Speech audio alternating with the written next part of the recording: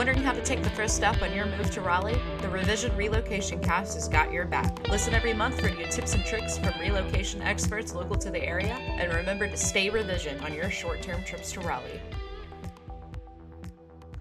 Welcome to the Revision Raleigh Relocate Cast, your number one source for relocating to the Raleigh area. I am your host, Claudia Phillips, and today I am joined by Trent Olson, an experienced lender with Town Mortgage of the Carolinas. And we're going to discuss kind of the ins and outs of lending and financing a new home purchase today, specifically in Raleigh. But before we get started, Trent, please introduce yourself for our audience. All right, sweet. Well, hey guys, name is Trent Olson, work for Town Mortgage of the Carolinas. We're a local lender here in the Raleigh area. One of the transplants from the north, as everybody sees people moving down from there. So I'm originally from Long Island, moved down to the Clayton area, actually, about 6 years ago. Loving it down here in North Carolina. Been in the mortgage industry for about 3.5 years, but been in the financial industry overall for about 12, 13 years. So talking with clients and figuring out what they need help with and questions is what I do all day. Awesome. So Trent, how would you describe your role as a lender? Yeah, absolutely. It would be guiding people through the mortgage process, answering questions that they have. What can they afford? What's the max amount? What is the down payment? So I'm the go-to guy with any questions you're trying to figure out about how to buy a house, what the numbers look like. And I'll guide you through that and, basically can help you with some of the real estate side stuff too, because I'm very involved within that part too. So if there's anything I can help with on that, I'm kind of sort of a go-to guy for everything at this point.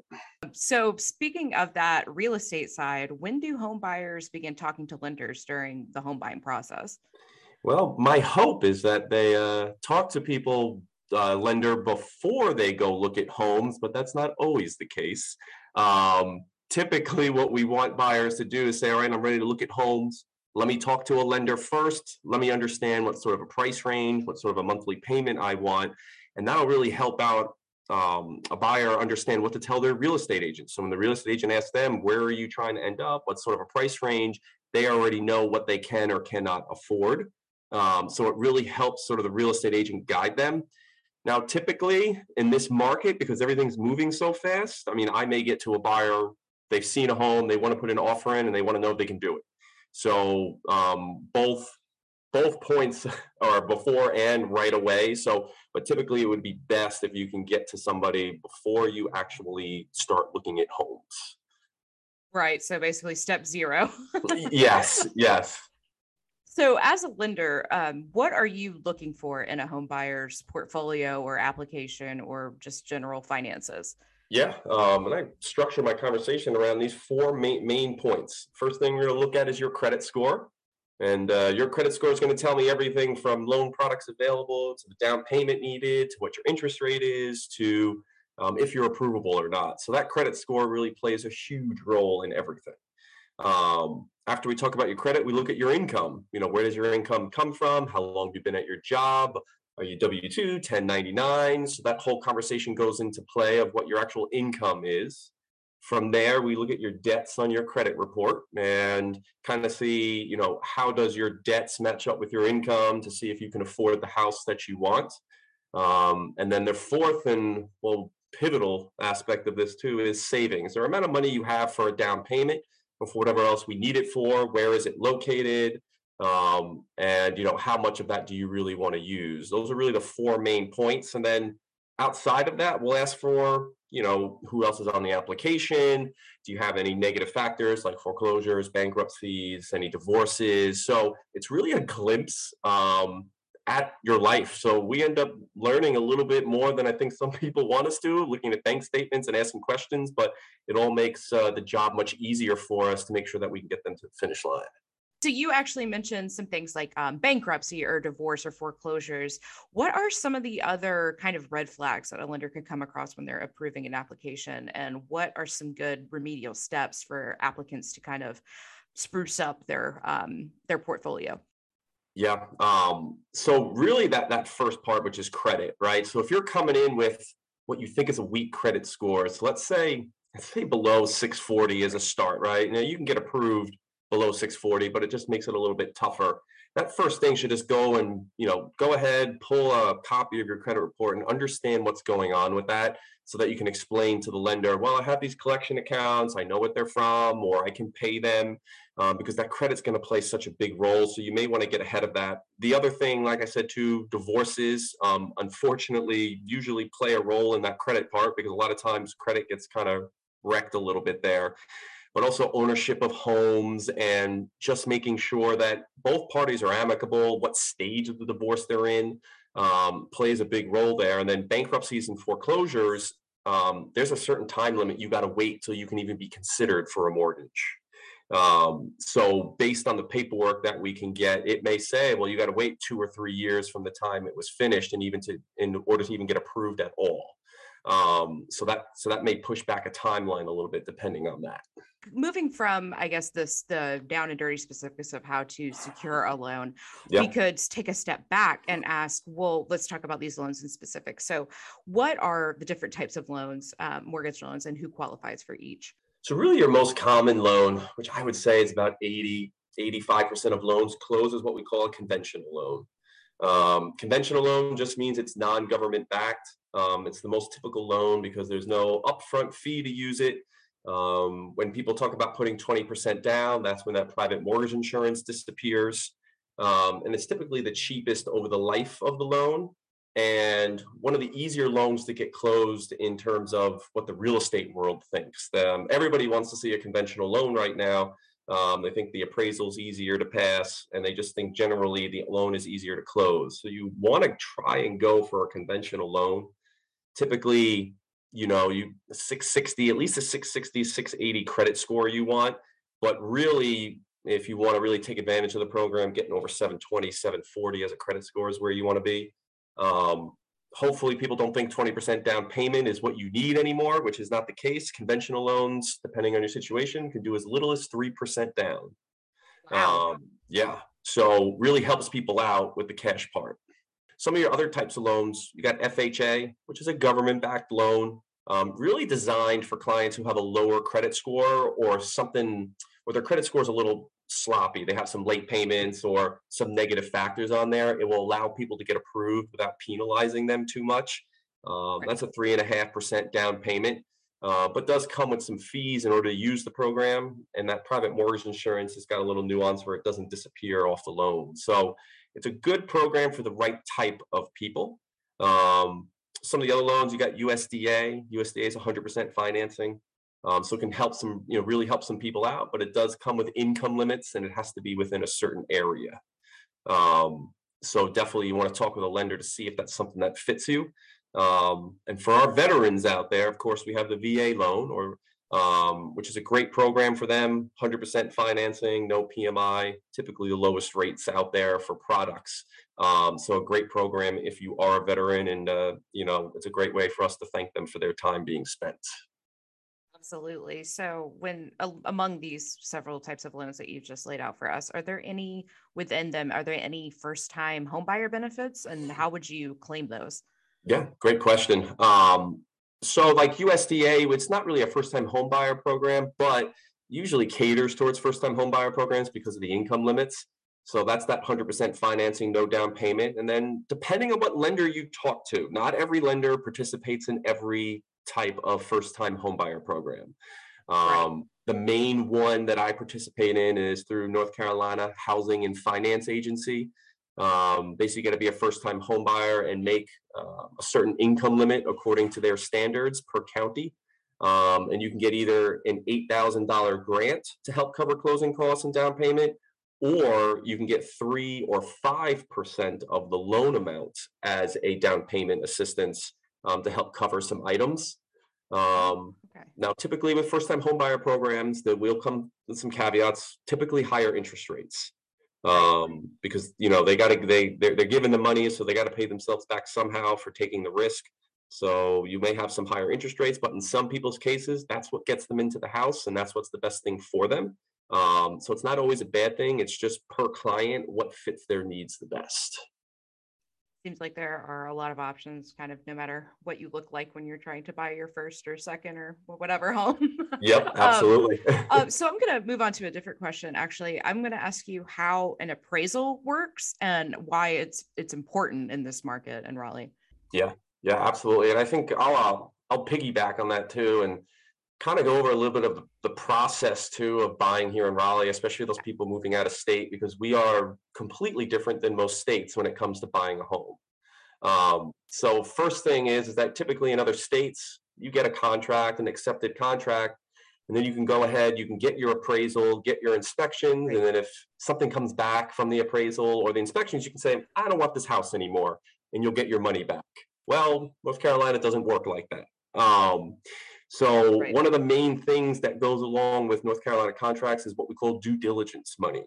And due diligence money is money you give the sellers at the time of an accepted contract.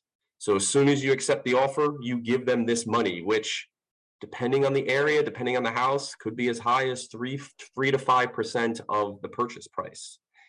And that due diligence money basically is a security deposit to the sellers that states, I'm not leaving this transaction. I'm going to get to the end here. I really want this house and I'm going to work with you as much as I can. That deposit is non-refundable unless something dramatic happens, the seller forgot to disclose something wrong with the house, but it is non-refundable. So if you back out because of any part of the transaction, you actually lose your due diligence money. And you don't order your appraisal, you don't get your inspections until you sign that contract and you give them the due diligence money. So a little bit different than some other states, freaks people out a little bit that, oh my God, I got to give these people X amount of money before I even know what's going on with the house. Um, Now, typically, some people get nervous. Well, what happens if the house is going to fall down?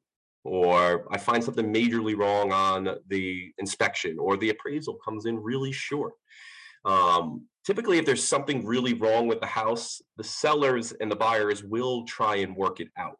I've never really seen it where somebody just backs out and says, too bad, you gave me money, I'm out, right? That's never really happened before. The two parties try to agree and get to a spot where they can fix it because those sellers understand that if they're on the other side and something's wrong with a house, they don't want to be left with a house that's got all these problems. So there's sort of that unspoken word that people will work together in order to fix the house up. But you still want to be strong with that due diligence. And to get back to your question, was the appraisal part, right? So now we've given these sellers all this money and we order an appraisal, and let's put a scenario out there. Let's say the home's listed at 400,000 and you offer 420,000 to win the home, which is pretty typical in this market that you have to go over list price. Let's say that client is putting down 5%. So if you do 420 and you multiply that by 95%, their loan amount is 399. So if they're putting 5% down, one of the ways we judge your worthiness is your loan to value. So if you put down 5%, you still owe 95% of the house. So your loan to value is 95%. If that appraisal comes back at list price of 400,000, you very well may need to cover the difference of the appraisal and the contract price in order to get to closing. So one of those big conversations you should have with your lenders is, what happens if the appraisal comes in short? Do I have to cover the difference or not? There are many scenarios when you don't have to cover the difference. Basically, if you're putting down enough money, if you're putting down 20% and the appraisal comes in 5% short, you have nothing to worry about. You don't have to worry about covering the difference in the appraisal. There's just some aspects of your loan that may change. So that question with the lender, am I approved even with a short appraisal, needs to happen, because if people come in and they have the very bare minimum to qualify, it makes it real tough to feel comfortable to put an offer that actually wins. Exactly. So furthermore about Raleigh in specific, I wanted to ask you a couple of questions. So for interest rates, what do we see the forecast as locally? Well, you've caught us in a wild time in interest rates, actually. The movement up has just started. So I would say by the first, it started moving up. And in regards to a lot of different scenarios, first, some Fed policy changes. That 10-year Treasury bond is what to look at when it comes to changing interest rates, gives a good indication of what's going on. That 10-year Treasury bond is an indication of the US economy. So typically during COVID, you saw rates tank. Well, because the US economy tanked, right? Before COVID started, we were about 4.5% to 5%. Then all of a sudden, COVID came and people were getting rates at 2.5%, which was never heard of before. Yeah, So wild. as the economy is recovering at this point, we're seeing definitely a rise in interest rates. And one being the Fed policy that they're no longer going to pump money into treasuries, which they were to keep them low because they think the economy is recovering and inflation is skyrocketing. So one way to combat inflation is to raise rates of borrowing. So we've seen that happen. We've seen almost a 0.5% increase in a couple of weeks here. So we're closer to like 3.625, 3.5, depending on your lenders out there, which is still in the grand scheme of things super low. We always talk about mom and dad getting mortgage rates at 12%. So we are now no longer there, but the question is how fast will we move up, because the real estate market has played such an important role in the economy. We can't have interest rates go up too quickly. Then it's going to devastate the economy because people are going to stop buying homes with rates jumping up so quickly. But the trend is definitely up.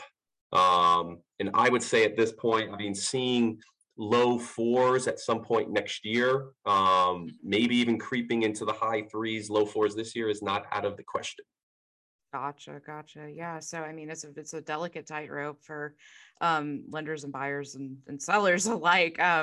Do you have any other insight into the Raleigh market that you'd like to share with us? Yeah, absolutely. Raleigh is a very unique market right now. It's been on the Forbes top 5 list to move to. I've probably for 10 years straight, maybe even more. And that influx of people and that influx of business has really started taking hold, I think, in the past couple of years here. So there's a forecast again of Raleigh homes going up another 15 to 20% this year in value, which is ridiculous. It should not go up this much. That's like beating stock market gains at some points, and that's not what the housing industry is for, right? It's supposed to be slow and steady. Give me 3 to 5% per year. But because of everyone moving here, the market is still on the rise. So it's still a good investment to come in here. Rising prices are definitely happening, but that doesn't mean that you're buying at the top. I don't think anyone knows where the top is right now.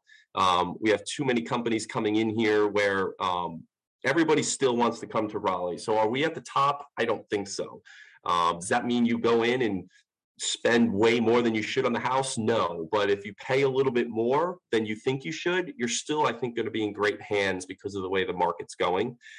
You just have to have some knowledgeable people around you, meaning your real estate agent and your lender. It really matters. You don't want that real estate agent that just opens up the door and says, here's a home, look at it. Do you like it? That's not the agent you want. You want the agent that's going to go in there, is going to go in the crawl space. It's going to look at things. It's going to talk you out of trying to buy the home. This is why you shouldn't buy the home. Somebody who's knowledgeable knows, because each market's a little bit different. Durham is different from Wake County. Johnson County is different from the other counties. So each county also operates a little bit differently now. So definitely get that person that you trust, not somebody that just opens doors. Absolutely. And to round out our conversation here, going back to the point you made about having, good people in your corner when you're making such a huge financial undertaking, what makes a good loan officer, and how would you spot them as a home buyer? His name is Trent Olson. I think that's a good way to figure it out here. No. The one and only. No, there are a lot of good lenders out there, but unfortunately in this industry right now, because there's so much going on in the real estate market, you will run into people who don't know what they're doing because everyone's trying to get in and think it's easy to make a buck. So a good loan officer is not somebody that just takes orders and says, all right, you tell them you want to buy a $400,000 home with 20% down. What are the numbers? And then they just spit back information to you. That doesn't help anybody. It's really going to come down to someone who provides more information than you think you need. Has this conversation that we're having, understand the market, understand what an appraisal can and cannot do, where are you buying, what sort of money should you expect to be putting down, and also to have extra, as well as somebody that answers the phone immediately, because you may see Yes. see a house on Friday, it's gone on Saturday. And if you don't have a loan officer that's working, unfortunately, at nights and weekends, you're going to miss out on homes that you want to. So that communication part is huge. Um, and you really know how good your loan officer is when you actually go under contract. Because when they have to get all this work done, verify information, there's a lot of work that happens behind the scenes. And if they're not moving their butts, getting that 25 to 30-day close that's required a lot of times here in North Carolina will not be done. Some lenders can't even do a 30-day close. So they should be telling you that up front that, hey, I can't do a 30-day close. We're at 45 days, so that maybe I can't use this lender because he can't close me in time. So upfront information is huge from your loan officer. Well, that was all very good to know. And it seems like you would be the Trent for the job.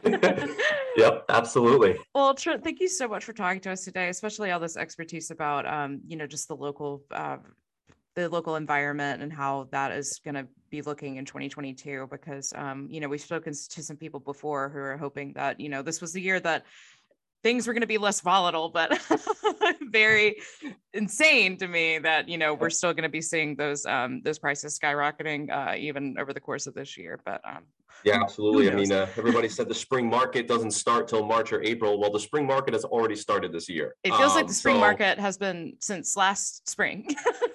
Yeah, there's actually been a spring market for years now. So yes, you're absolutely right with that, Claudia. Exactly. Well, thank you so much, Trent. Before we go, give the audience a little reminder of who you are and where you're from. Yeah, absolutely. So Trent Olson here with Town Mortgage of the Carolinas, here local in the Raleigh area. You can Google me if you want, give me a call, personal cell. I mean, I'll put it on here, 631-655-6668. So you can call me, text me, any questions, be willing to help out. All right. Thank you so much again, Trent, and definitely give him a call and text. Absolutely. Thank you so much, Claudia. I really appreciate it. Thank you for listening to the Revision Raleigh Relocation Cast with your host, Claudia Phillips. To support the podcast, follow Revision Raleigh on the web and Stay Revision on Instagram, Facebook, and Twitter. Revision Raleigh is your #1 short-term apartment accommodation in Raleigh, North Carolina. Stay for 30 days and experience the value of comfort and luxury at Revision Raleigh's corporate apartments.